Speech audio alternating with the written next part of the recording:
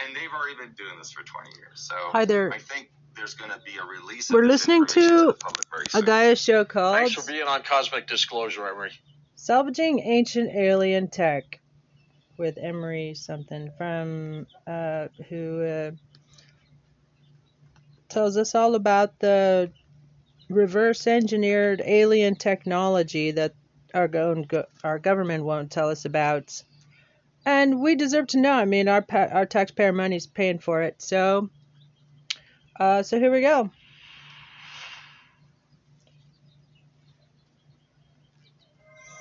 What do you know? What do you know, show?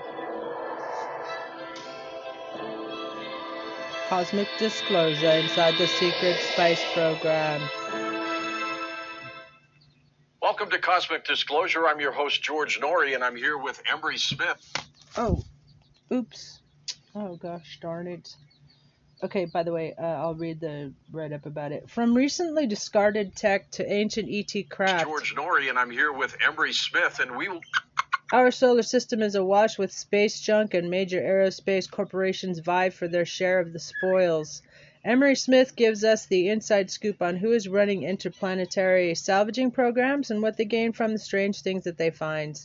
He explains that most of the technologies in the SSPs, from spacesuits to vehicles, have been reverse engineered from alien wreckage salvaged from deep space missions. Okay. So right, here we go. We'll be talking about space salvaging in this episode. Emery, welcome back to Cosmic Disclosure. Well, hi, George. Thanks for having me. What the heck is space salvaging? Well, just like we have ships out here in the ocean that heck? salvage wreckages, there's a huge event going on in our atmosphere and exoatmosphere and our surrounding solar system. And what that is the constant daily activity of craft going up and salvaging space junk. And not just the space junk that we have put up there, but space junk that has been here for millions of years of down craft, bodies, devices. Who's going up there taking it? We're going up there collecting it. The human civilization, the corporations have contracted out major rocket entities to send up these craft. Now, there are space stations up there already with these technicians and mechanics that are up there all the time. And they are collecting this material and putting it on these capsules and sending it back down to Earth, where we retrieve them from the ocean and take it back to our laboratories and study whether it's fibers or metals or composites or bodies even. It's space junk, though, isn't it? Space junk, just like junk here, still can be used, recycled, and we can learn from it. Because a lot of this stuff is not made on Earth. It's not from Earth. There's a lot more of that just floating around. The whole system is full of this space junk that's just floating around. Some are craft that have been damaged or exploded. Old satellites Very died. Yeah, old satellites and things like this that are not of Earth origin, by the way. Many drones have been found as well from extraterrestrial civilizations that are up there that just didn't make it. The president has proposed Space Force. One of the missions will be to continue the salvaging of satellites that are up there. Right. Eventually, this will just be a civilian-operated entity that's going to be public and not be so clandestine. But right now, it's just reserved for the people who have the money to collect these items and to come back and reverse engineer them and use them for products. I mean, the whole thing with this Space Force, I kind of have to giggle at it because that's been already going on, as far as I know, since 1990. So for them to say, well, we need $14 billion or whatever it is to make this Space Force, so kind of like the secret NASA, was already doing all this stuff way back in the day. Which regular NASA has no idea. They're just a cover-up, So I think what's going on here is to get the American people to support this with their tax money is to say, well, now we're going to have a Space Force. We've already had, the capability to launch missiles from space, like I said, 20 years ago. We already have high-powered laser beams to shoot down at the Earth and shoot into space. We've seen that. There's new satellites going out there that have very high-powered telescopes and tracking systems that can track objects deep within our solar system, so we know where every piece of debris is and whether it's moving under its own steam or not. There's been talk that there's a satellite called the Black Knight satellite. Might we be also looking for that? I don't know too much about that. I don't study a lot of the pop culture stuff that's online. I just know that there are devices like that out there, very large craft that have been down. They're just floating around space. Some are in orbit around the moon, around other planets nearby, around the sun. So they only come around every now and then, but they are in some sort of elliptical orbit. And daily things are coming near the Earth where they can go out and see what this giant thing is. Is it an asteroid? Is it an abandoned ship? And they go out there and they do the best to, get these things. Emery, you've talked about space stations being up there. What else is up there? There are other stations that are up there and stations being built today around the same size, just very, a little bit different. And these are housing technicians and scientists, not only for, the removal of all the salvaging, but also to control different types of satellites that are a little bit farther away. We actually have satellite drones that can maneuver around the solar system now. Wow. That these people are controlling, but it's easier for them to do up there for some reason than to be on Earth. What kind of corporations are involved in this kind of work right now? All the aerospace scientific corporations, I won't say names, but everyone, we know them. You guys already know them.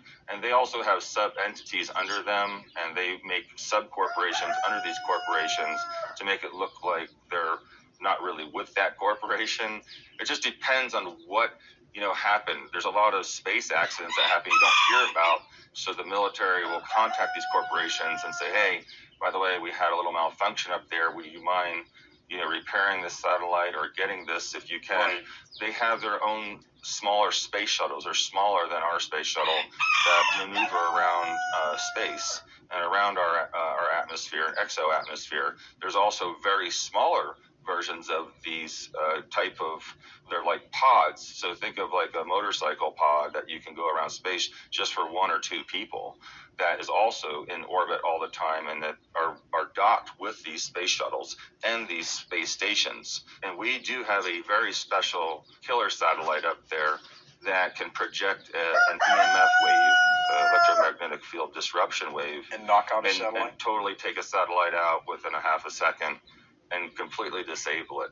But I also can't understand is, we're going to put all these, weapons in space, but someone with a high-powered electromagnetic frequency pulse generator could actually, take one out from here. They have special satellites and radars out there that pick up on these types of electromagnetic pulse bursts, so they can basically hone in and triangulate exactly where it came from. Not where it came from, but who sent it up there? Everything that leaves the atmosphere on Earth is monitored. So if there is a corporation or a country launching anything into the atmosphere, that's going to be a high-threat satellite where they're going to monitor that very closely and see what type of frequencies it's delivering, also shoot it with X-rays and, basically pick it apart from very, very far away.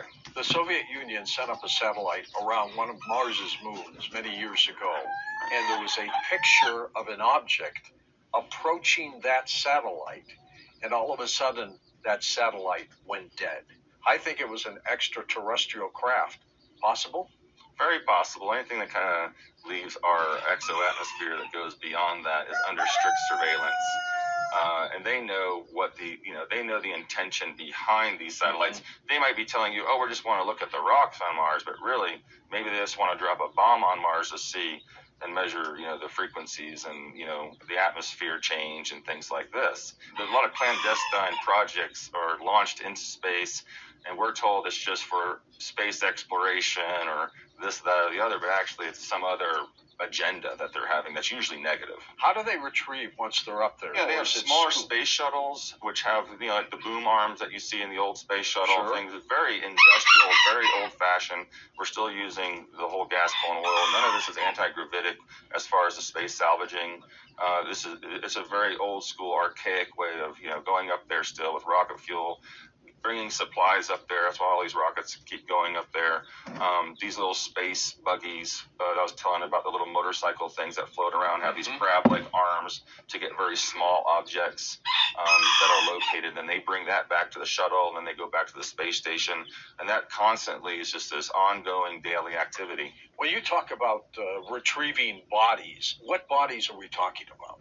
Well, there's been accidents in space, and every now and then a body is returned, a frozen body from space. Could be a human extraterrestrial. They weren't born on planet Earth, I'll say. Okay, they may have been a hybridization. Right, a hybridization. Many different species have been collected, DNA. by the way. With human DNA, okay. Correct. All extraterrestrials have human DNA. And they'll, find these on the radar, and they'll go out there and collect them, bring them back, and send them back to Earth in these capsules.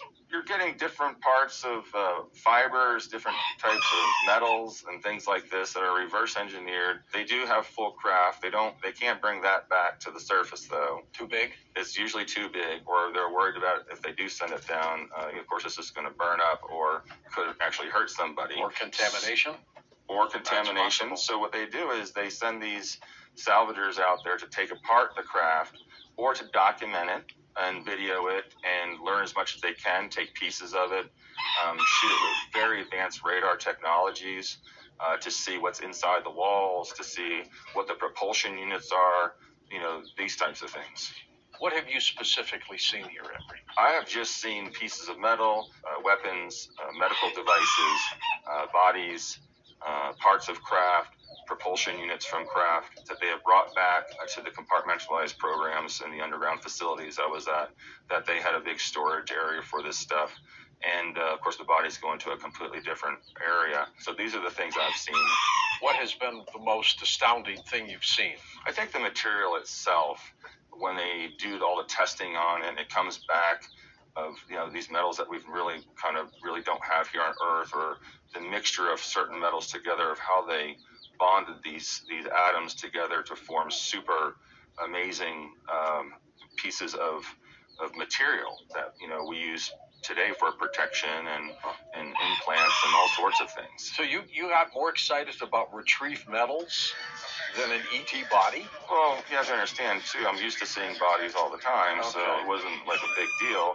But to know that our whole world can change just because of a material, that can protect us, a clear piece of metal. They're using it in spacecraft, they're using it in weapons, they're using it in aircraft, they're using it in medical, they're using some of the stuff, of course, as far as the body's pharmaceutical stuff. So it is a reverse engineering, or trying to duplicate that, or trying to learn how they did it and how they made it. This program, I call it like the secret NASA. I know everyone calls it the SSP and all these other pop culture terms, but it's been around for a while. They have very advanced space shuttles. They have very advanced suits. They're not the big bulky suits you see on TV, or the stuff you see Neil Armstrong and Buzz Aldrin wearing. These are very movable. These are very flexible, very movable, very strong materials that were reverse engineered. The helmets can go clear and dark electronically. They have their own atmosphere built into them. You can survive in these suits for many, many days, as far as breathing and urinating and defecating. All this is taken into account for these types of suits. It's kind of a cross between a spacesuit that you see back in the old days and a something that a pilot would wear. That kind of tightness. Not the pressurized suit. But do you ever see these triathletes when they swim through the ocean? They have these big skin suits on sometimes, or you see the scuba divers going in Antarctica and they have the whole headdress and everything. So picture shrinking that big puffy suit down to a very skin tight level. Where you can move around. It has articulated joints on everywhere. So it's very ambidextrous. Right? It's all one piece, and it actually zip locks in the back of the person, and the helmet attaches to an aluminum frame that's on the collar. It's one giant piece of glass that has 4 segments with metal in between the glass to separate, but it's more like 4 or 5 sided. And inside there is a heads-up display and your comm is in your collar, so all the computer stuff is in your collar that shoots up on your screen. And you can also see live video, which is transmitted from a hub. I could actually see what you're looking at if I wanted to. And it's all, it could be voice activated. There's usually a comptroller that's, connecting 4 or 5 astronauts at one time, kind of like in the Matrix, where you have that guy and he's on the computer, right? And then the people are, in the Matrix, and he's like kind of communicating with them and controlling everything. So it's kind of like that. There's always it's a very team effort. It can go to hell in a handbag real quick up there. So there's a lot of protocols. And the shoes must be self-contained too? No, the shoes are not. The gloves, shoes, and helmet are not self-contained. They all come on with this very light aluminum. They snap in and seal. And there's a button on there that actually pressurizes the suit once it's sealed. And there's sensors all over the suit that allow them to know if there's any type of pressure breaks or anything like that. And the cool thing, the reason that the feet and the helmet and the hands are separated is because if those are usually the areas that they have problems with lacerations and things like that, and they automatically have rubber seals on the inside that if there was, like, my hand, let's say I cut my glove, it immediately pressurizes that, so I don't lose pressure in the whole suit. I get it. It's kind of like a G suit, but smaller areas on the suit can do this, like a G suit, pressurized G suit for the F-16 pilots and things like this. A lot of these things were based off of the plants that they have taken that were bulletproof, the leaves and things like that they reverse engineered from the portal journeys, and also reverse engineered suits that they had contracted from other extraterrestrials, things like that. So it's definitely not the same stuff that we're using. I think a lot of the things you see on the old school space shuttles and the old astronaut suits were actually, maybe they were saying it was, this, that, or the other, polycarbonate, carbon fiber. I really believe a lot of stuff's reverse engineered, but they're not going to tell the public that. So these things are definitely reverse engineered suits, because I know for a fact, because when I was working with the super suits on the terrestrial basis, all that stuff was reverse engineered as well. And a lot of it was made of graphene mixed with titanium. I mean, what are the capabilities of our own equipment and satellites? We have satellites that can zoom in very, very high definition, unlike anything we have, seeing so many different light spectrums as well. Now we can shoot into space and see what kind of craft's coming in and how many people are in there. Jeez. And the same thing with satellites that are going up there. We can actually scan these satellites from very, very far away, see all the components that are in there, see if they're carrying plutonium or radioactive material, and have that information within seconds, put right back down to terrestrial Earth, so we know if it's a threat or not. Do other countries that have space The system plays, so I don't get on the ballot! if they know that Exclamation we're point! taking Exclamation point! No, because I want you guys to think more of corporations working together. There's many of these corporations Enjoy it! are, of course, they're Exclamation all over point! the world. But they're contracting, SpaceX has no idea what they're putting into space. It's a contract job. It's classified. They don't know. It already comes packaged and contained. It's a very controlled environment, just like we are controlled here about how much we can do. Up there is the same thing. And these corporations have a really good stronghold on that. And no one's there to, expose that, by the way. I mean, did they come back and say to the Chinese government, we just picked up one of your dead satellites, would you like it back? Do they do that? Well, you talking about the corporation? Yeah. The corporation would have no use for that anyway, but if they wanted to, they could take it if it was non-functioning. Whether they would like to inform the Space Science Administration in China, well, that'd be, up to them. And I don't think, there's nothing like anything to promote a war or to take someone's property, because property up there is property. Whether it's a damaged piece of property or whether it's an active satellite or an active station or a body, it is property of some origin in the world. And one of the most interesting things we retrieved was a reptilian-like arm on a 10-foot piece of metal, which we later figured out this was a weapon of some sort. It was just floating with the space junk. Well, where did it come from? Well, we don't know. By the way, the arm was a reptilian frog-like arm with 3 fingers. So I want you to picture this long arm and this 10-foot spear, and the arm alone was probably 4 or 5 feet long. So this was a very large being. And the hand and the fingers were molded into this giant spear. What happened to the rest of the body? And We have no idea. We never found into a anything giant else spear. like that. But we have found bodies similar to this arm before, and I've seen these in the projects. I don't know the specific race of that. All I know is the DNA, when they took it from the arm, matched the DNA of this metal, and the metal had DNA in it. So there was some sort of bio connection, and it really looked like it was molded. You know, we first thought maybe it was just melted from the craft exploding, and maybe the body, somehow quickly was introduced into this giant spear, but it wasn't.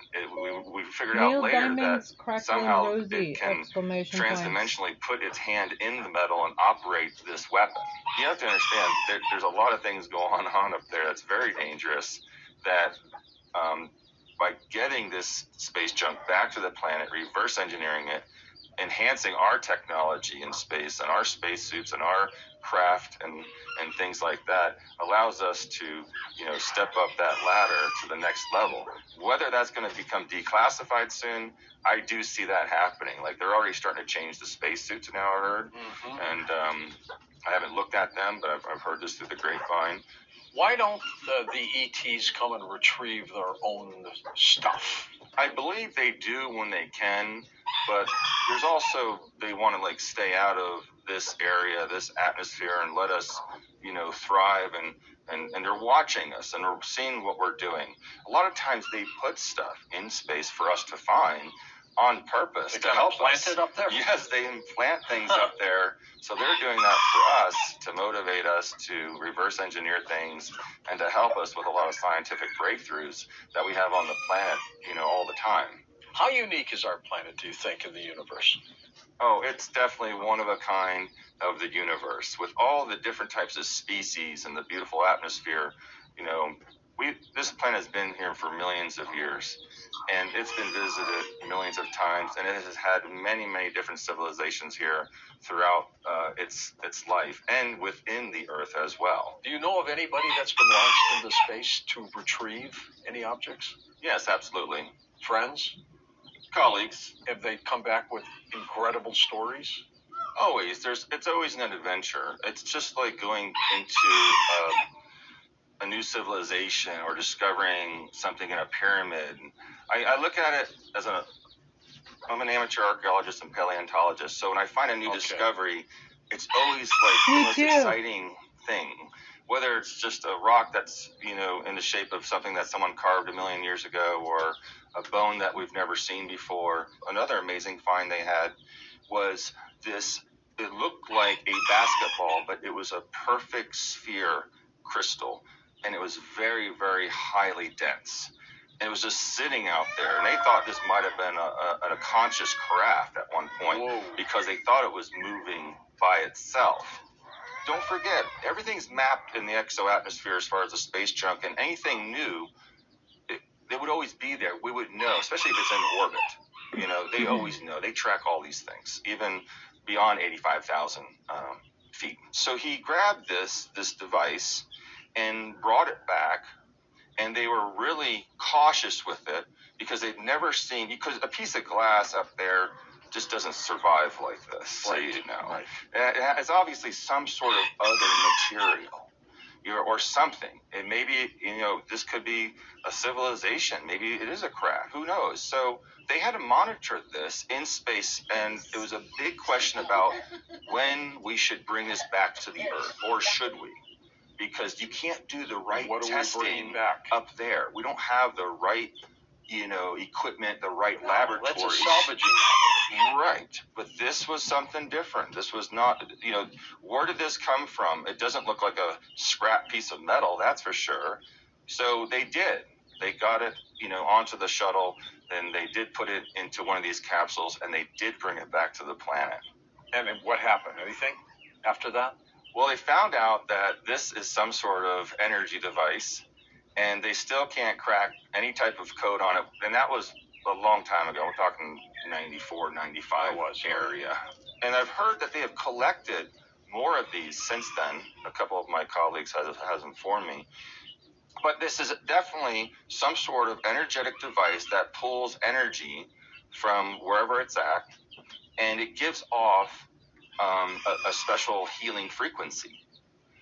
And they have done This tests is an ongoing with issue, growing cells where around I it, just asked plant cells, President growing Joestar for a human cells, full refund, animal cells, because fungi, all sorts of amazing tests. they And hadn't it functions. published And it it functions by somehow. 2 p.m. Emery, yes, you talked about some Exclamation craft points. that might have been up there.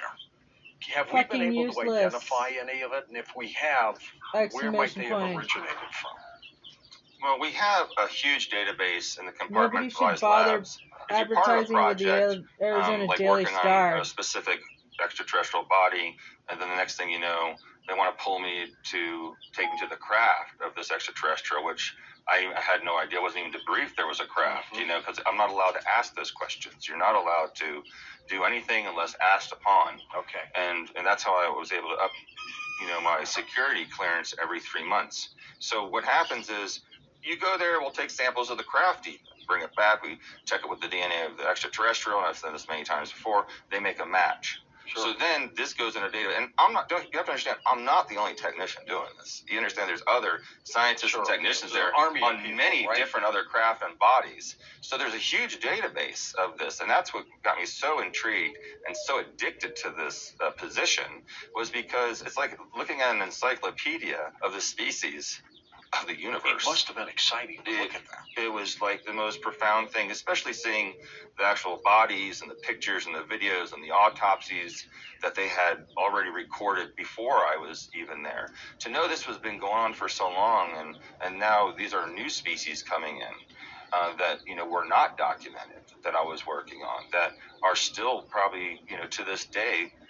They're, like you said, they're cross-matching species with ships and crafts, and seeing, where do they come from, and so they're doing this huge Christmas tree database of DNA and extraterrestrials and the craft, and they're recording all this, and they're putting it down into these compartmentalized, computerized systems, which I know one of the main databases is in an underground facility in New Mexico, and the other one is kept in space in a vault. There's a vault in space. That's our seed, that vault up there. Right, and there's also an underground facility in the ocean. So there's like 3 or 4 vaults that are keeping the data of this that cannot be hacked.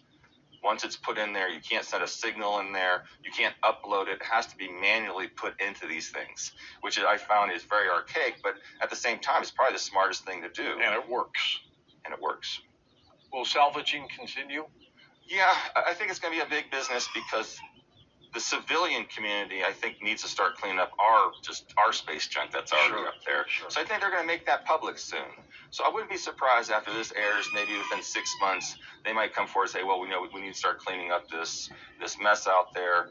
And, later on down the road, they'll say, well, by the way, we found this other piece of junk. We don't know what it is. And they've already been doing this for 20 years. So I think there's going to be a release of this information to the public very soon. Thanks for being on Cosmic Disclosure. Right. Thanks for having me, George. This is Cosmic Disclosure with our guest, Emery This Smith. is Cosmic Thanks again for watching. Disclosure. The perils of portal Coming this missions. season on Cosmic. The perils of portal missions. Emery Smith.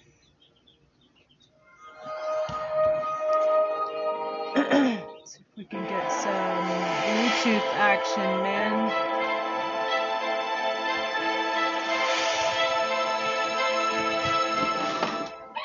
Welcome to Cosmic Disclosure. I'm your host, George Norrie, and I'm here with Emery Smith. Portal missions. What's it like to enter into another dimension? Emery, welcome back. This is going to be fascinating. Thanks for having me. Portals, what do you have to do to gear up to go into one? Yes, I mean, there's a lot behind that. I mean, not only just getting in shape for this, because you might be going somewhere where the air is a little thinner. And, if you haven't been training at high altitude, you're going to have a hard time, trekking a half mile out and a half mile in. So there is a lot of physical fitness training you do have to go through based on the mission. The mission also, by the way, it's not like they call you up and say, oh, you're going away tomorrow. No, this is something that's planned out for months and months and months and months in advance. So you get to meet your team, you get to establish a rapport, establish, personality profiles with each other, and get to get that camaraderie to work together. Is the first thing that would happen is there will be a mission plan, let's say 3 to 6 months out. And they would get a group together. And it depends, what the mission is for. Do they need a botanist? Do they need, what kind of... Right, a medical doctor, something. Right. What is the mission? What kind of engineers you need for this mission? What type of geologist do you need for this mission? And so it's a very specific thing. And there's usually around 6 to 7 people in a team. There's always a medic that can do, 3 or 4 different things. There's usually a security person that also can do 3 or 4 different things. And then you have the main, scientists that are there for specifics for whatever that mission. So we'll go through 3 months of, number one, just education of, the background of where we're going. So we get to see the debriefings of the past 150 missions. Seems pretty intensive. Wow. It's very intensive, and it's a lot of information all at once, because there's some things you can touch, there's some things you can't touch, which they found out the hard way.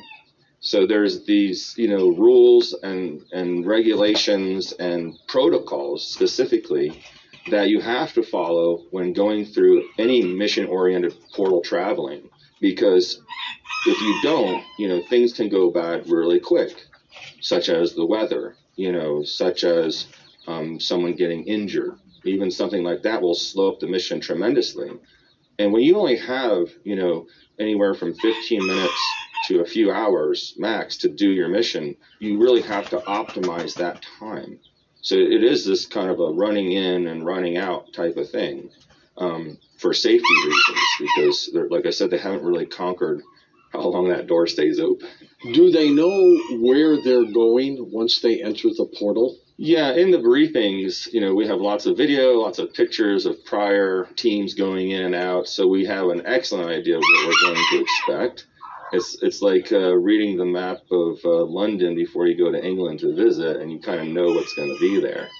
There are, however, occasions that, sometimes this asymmetrically doesn't work out so well. And there was one time where we actually went to a place, and it was the wrong place.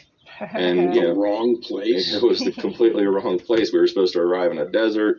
We arrived in a tropical, jungle bog. And it was we weren't prepared. The suits were not prepared correctly that we had to use. The equipment was wrong. And luckily, we were able to turn around and get out of there before the last train came through, which, was just a different area. Sure. And this area, we'll have to go back, because maybe this was an area that was never explored, because we've never seen it before. What else could go wrong that you wouldn't anticipate? Some of the scariest things are the geological events on a planet that you're not familiar with.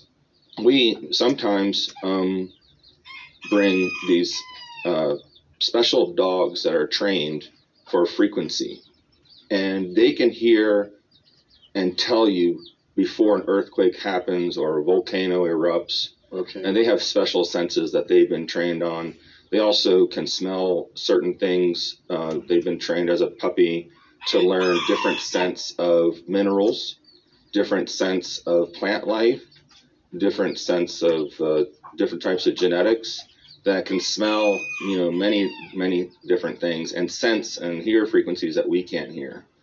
There was an incident where we were walking, and there was like an underground bubble just a few feet below the ground, and someone was just walking and stepped on it, and it released this noxious, very poisonous gas right through the surface.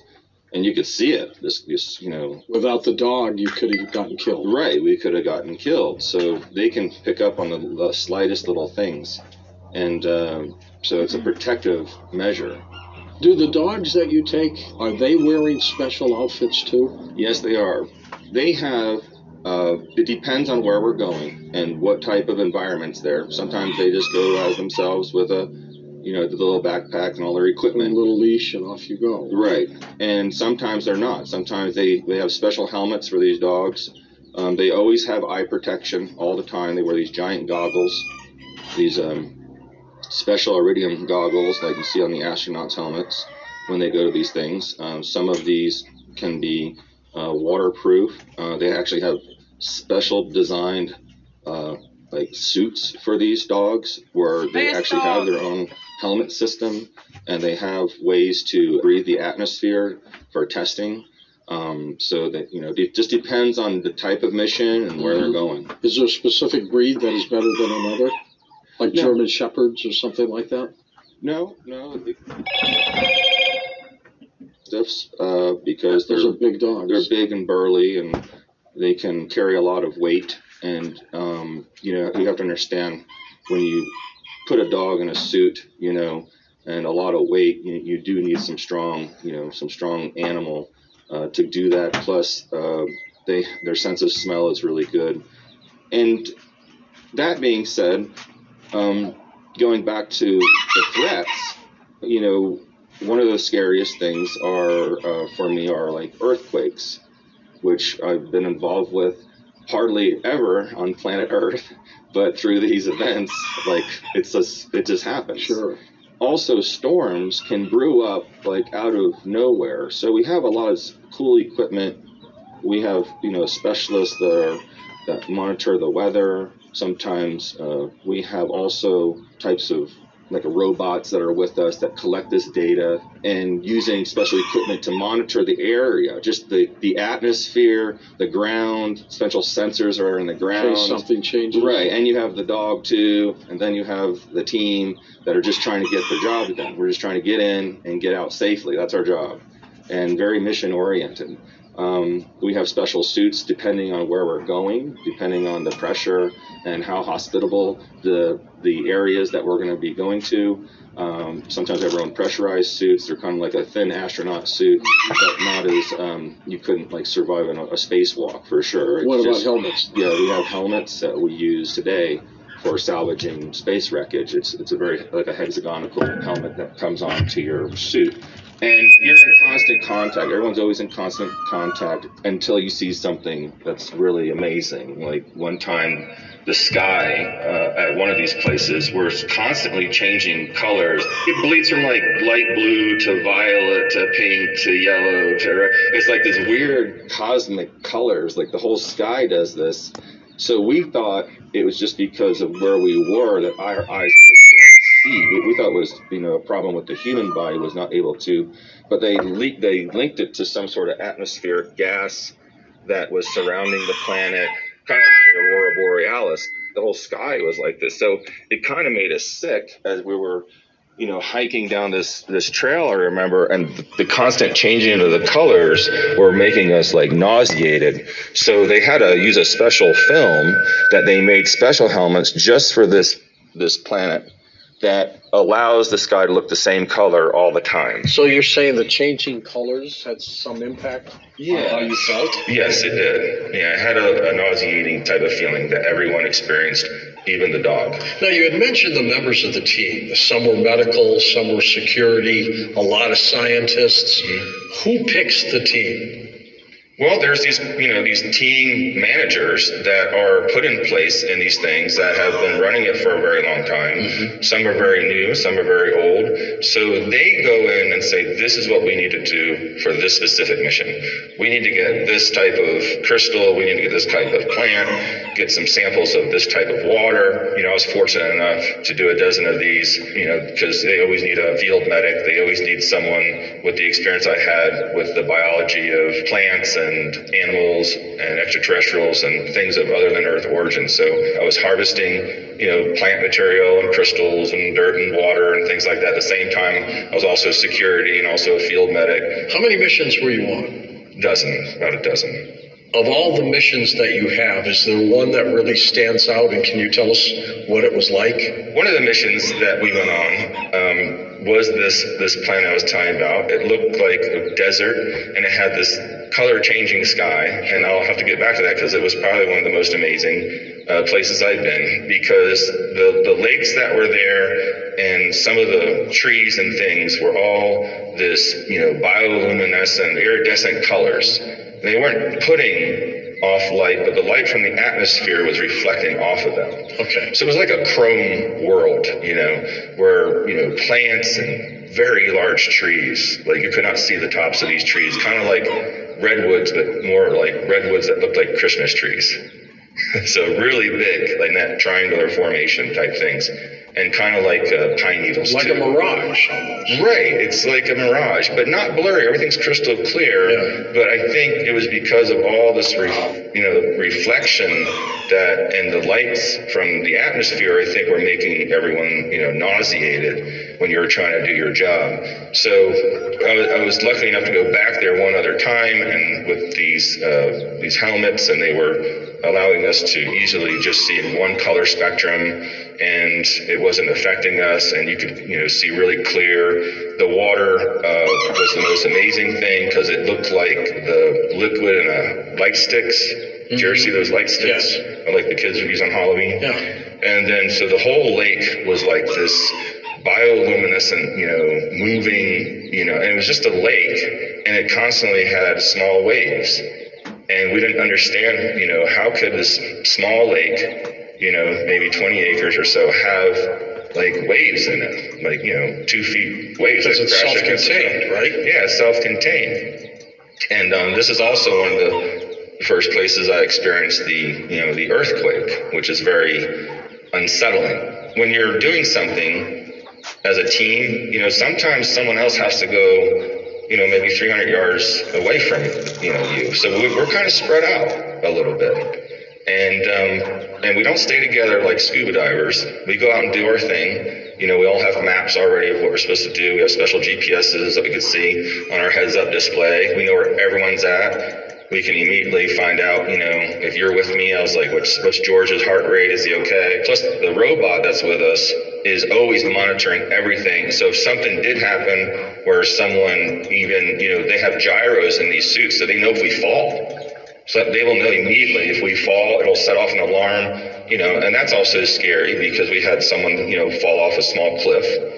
And because the ground looked like it was solid, but it wasn't.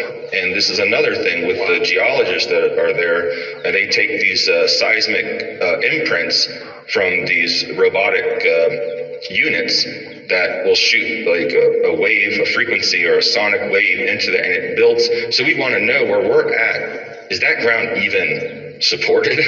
Because you could just be walking along and poof, he's gone. So before we do that, we get there, the robot runs all the tests on the atmosphere, on the ground and everything. We have this, perfect volumetric images of everything, so we know, all right, this is safe, up into this area. But, these things happen. And then as soon as someone gets injured, now the mission is aborted. This becomes a life-saving mission. One person gets hurt, you call come back. You cancel the mission and you bring the person back. Let's say you've done your mission. When do they send you out again? It depends. Like I said, you might be training for 2-3 missions at one time.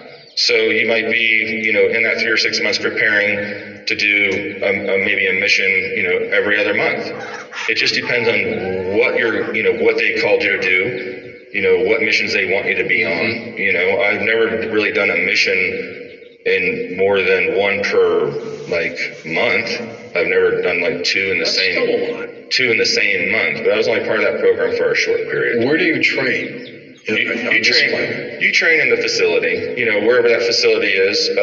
This facility was in northern New Mexico in its own section, I'll say. not associated with the bases or Underground? underground. And they have an area there that is like a classroom, very basic, and you get to talk to sometimes people that have already been there. So every day it's kind of like a little school. You have about 2 to 3 hours of education, and then you have, of course, your physical fitness is about 3 hours a day, and then you also get trained in how to work the robots and the different types of computers and different types of devices you're going to be using. You go through scenarios where we'll actually dress up and just walk outside in the desert, and just like use our equipment, get very comfortable with it. We'll do fake things, a lot of fake little missions before we go to make sure everyone's comfortable. And then we do, of course, and then we go. And then a lot of times too, we also, just like when pilots are doing pilot training, and they're in these simulators. So, they do the same thing with us. They say, well, what happens when so-and-so falls off a cliff? What's the protocol? Bam, bam, how are we going to do that? What happens if, someone brings back a bad biological agent? What do we do then? Has that happened? Yes, that has happened, where we got quarantined for 2 weeks, all of us. Jeez. And luckily, none of us it was on the suits. And well, what if this organism got loose throughout the planet? Well, this facility is a vacuum air sealed type room where these portals come through. And what they do is they have special devices, kind of like a Rife machine, but a lot larger, that can scan like a whole football field, and it knows if there's a foreign microorganism on you, like a virus, a negative ionic, some sort of negative cellular material. It knows how to pick this up. And immediately, as you come through that, you have to stop. Alarms go off. Alarms go off, and they have to sanitize the whole room. They use ethylene oxide gas, they use frequency devices, they use it, and you just get blasted. Okay, and then from there you have to go through a separate part of the building that's an airlock and sit in there like an HBO chamber. And then they have to monitor you for like 8 hours. You're sitting in there, and you can't use the restroom, you can't do anything. And then, at the same time, you go through a regular, what we call decontamination, where they just go, you walk through this hallway and it sprays you with water and all different types of chemicals, and then, and then you're free to change out. And then you have to go through a 2-week evaluation where you're put in confinement, with the team. And they have special underground apartment complexes for this reason that's completely airtight sealed. And then you just kind of live there. Do you have friends that you have got on missions with that you still collaborate with? All my friends and colleagues have all passed away in January. What? From that accident. All of Oh them. my All of God. them. You're the only one left. Correct. How do you feel about that? Fucking terrible. Terrible. How about that? Good people? Yeah, they were my friends. Is this program worth it, Emery? Anything to advance our technology, I think, is positive, even if they use some of the technology, for the negative. There's always good things that come out of it. And, we do need to broaden our horizons. We can't be quarantined to this planet forever, regardless of what's going to happen in the future, if we get along or not. We need to be educated. The world needs to be educated and informed about all these amazing things that are happening out there behind our backs, and and utilize that for the good of the planet and the people. So I think, and I have a lot of hope that, a lot of this is going to come forward with other people, and trying to get, of course, people that were associated with that program to come out and, maybe do something. But that's a long shot. It's more of getting people that are scientifically have the background that have been involved with those projects. Would you do it again? Sure. Given the chance? Oh, absolutely. Yeah. These missions that you've been on, have you stumbled across extraterrestrials or had some planned contact with them? None of my missions, I was face-to-face with an extraterrestrial. We have seen videos from past missions of other people, meeting extraterrestrials through portals. Some even having set up meetings, through these. But I have never seen anything face to face during my adventures through that. Why are the missions so short? 15 minutes, half hour? Why aren't they longer? Because they haven't really, the longest mission I've ever been on is 2 hours, but it usually only lasts about 15 minutes to 30 minutes because they have, it's like a safe zone for that portal to be open. It's only open for a certain amount of time to this certain area at certain, like I said, the planet has to be just right. Even if it's the man-made one, there's still a lot of things that are in place they haven't figured out.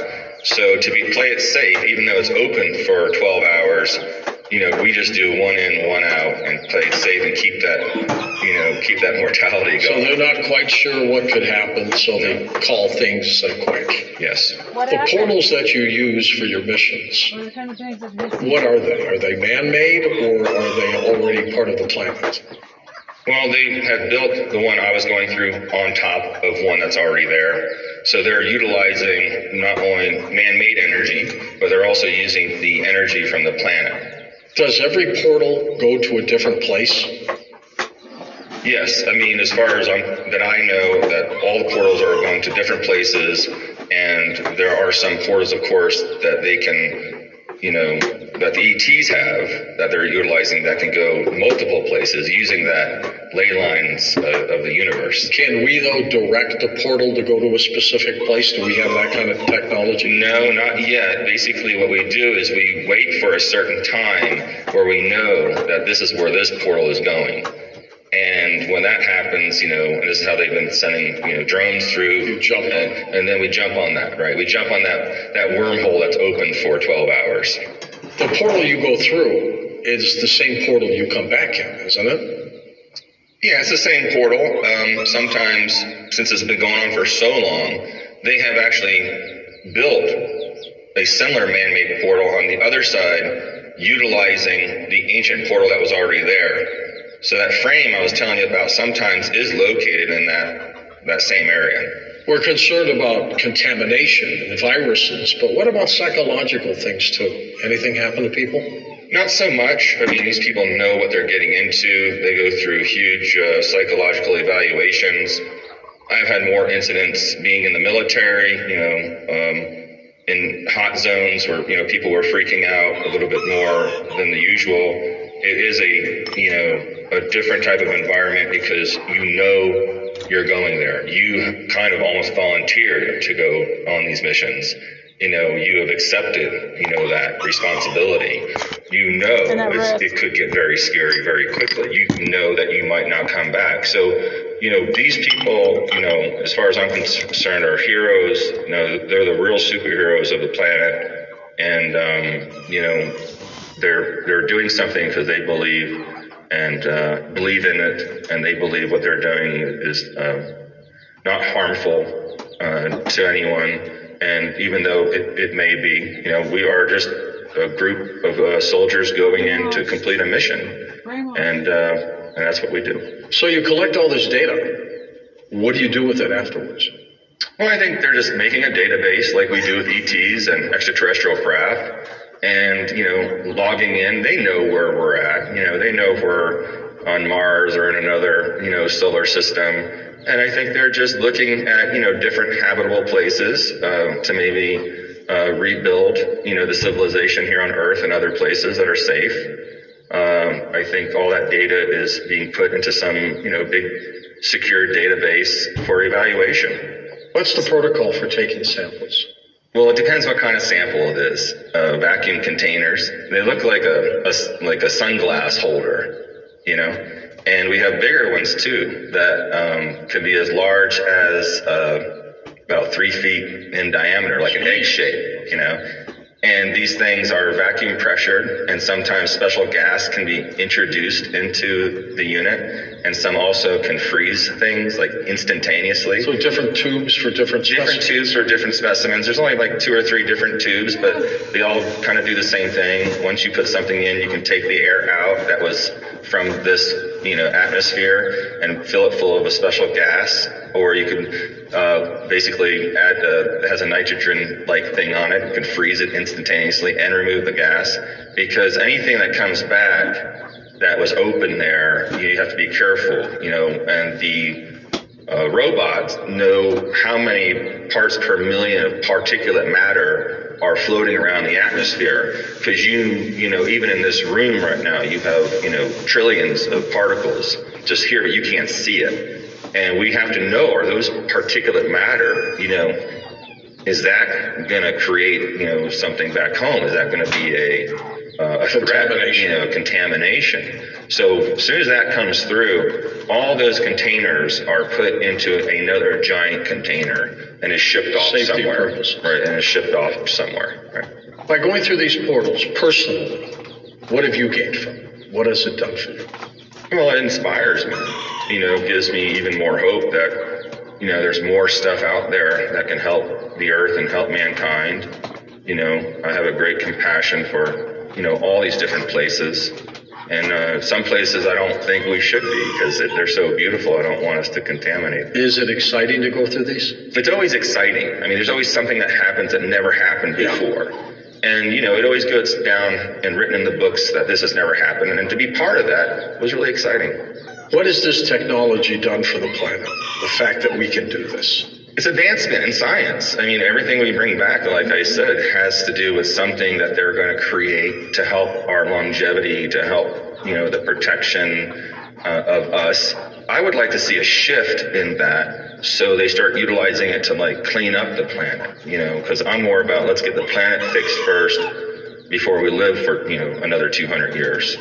That's great, love it, but without the planet, being fixed up, because they could be turning this technology around that we get from these other planets and utilize it to clean up Earth. Special dirt that absorbs, radiation and things like that they have brought back.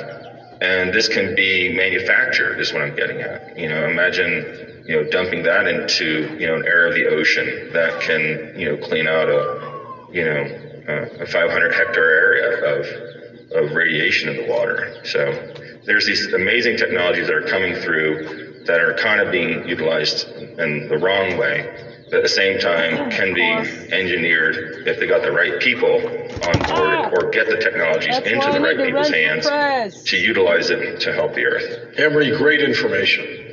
Thank you. You're welcome, George. That was pretty rad. Thank you, Emily.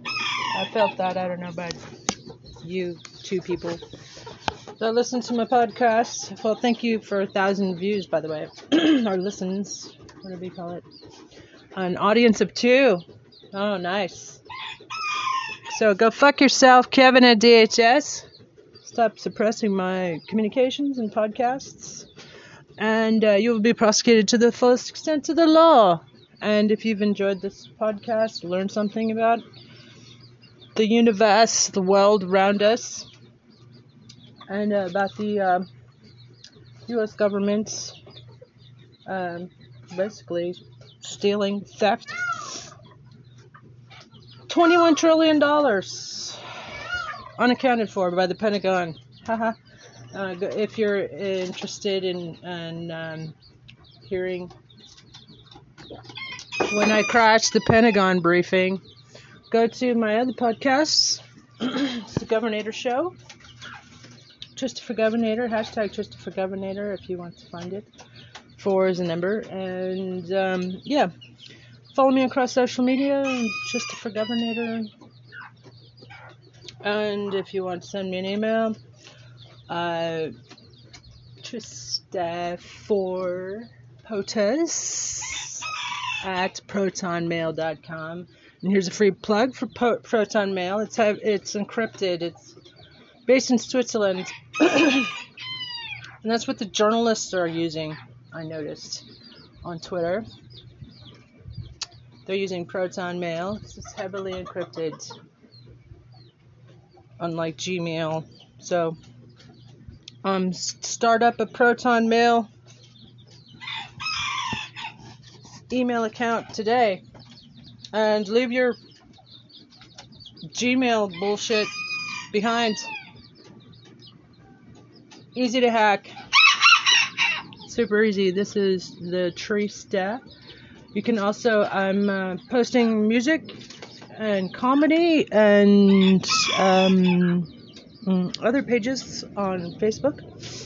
So like music by The Trista, like Megan Thee Stallion, on Facebook. And I'll be posting more to that shortly. And what else? Wear a mask to protect yourself and your family and your community, and don't be a fucking idiot. And call Congress 202-224-3121, and the White House 202-456-1111, and make sure that they indict. Sign my petition. Move on petition to indict Trump and almost 200